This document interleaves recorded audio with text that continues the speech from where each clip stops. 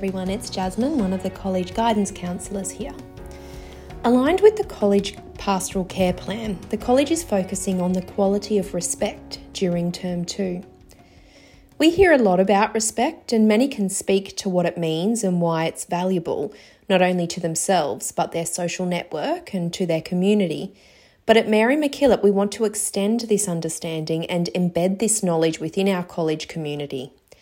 We don't just want to hear about it, we want to see it in action. We want all members of our college community to feel empowered to demonstrate respect, not only to themselves but to others, their environment, and to their larger community.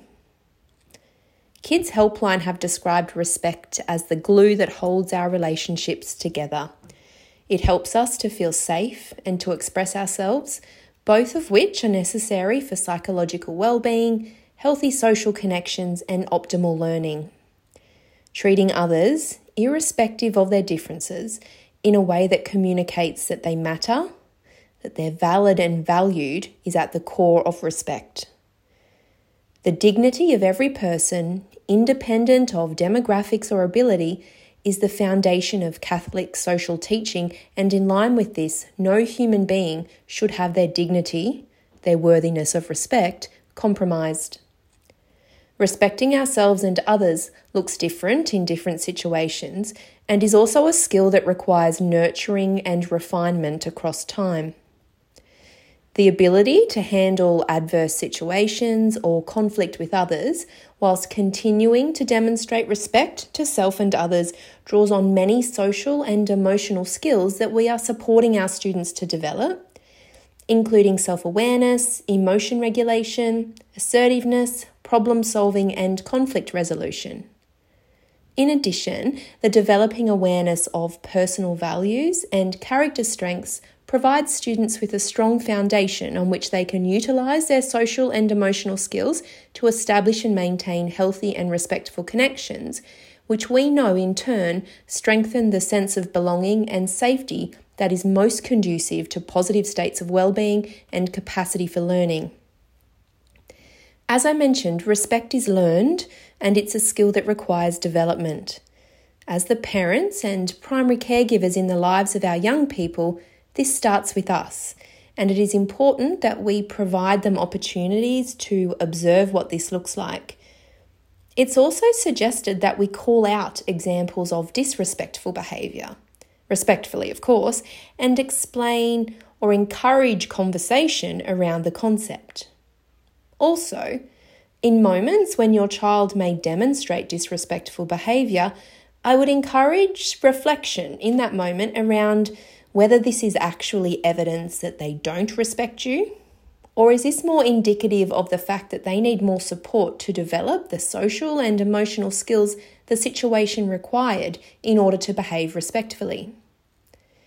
There is a difference, and viewing the situation through this lens can oftentimes prevent us from entering into a power struggle with one another.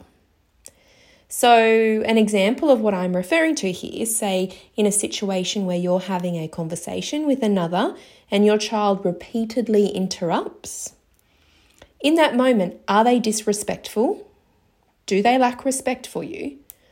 Or do they actually, in fact, lack the regulation capacity necessary to wait their turn to share their important idea? Obviously, these skills develop with time and experience, and therefore we should expect a difference between the behaviour of a prep student and someone in Year 12, for example.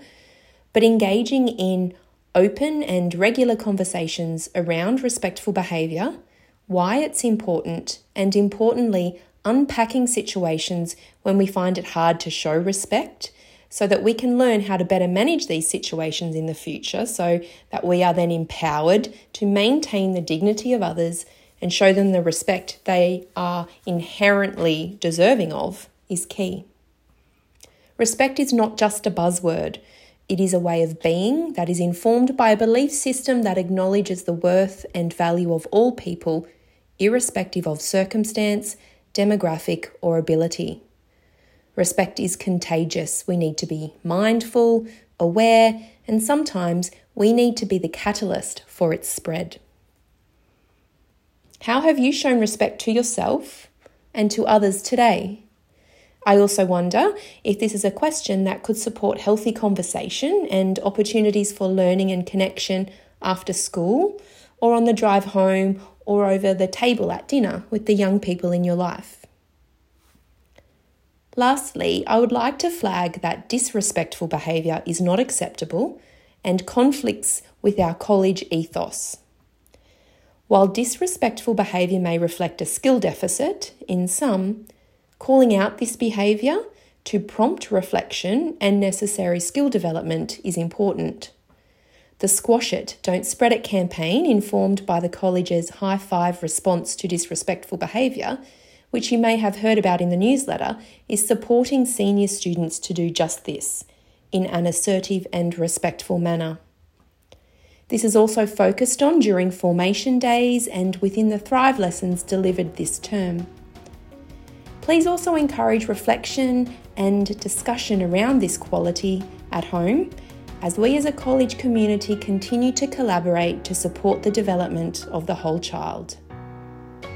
Thank you for taking the time to listen.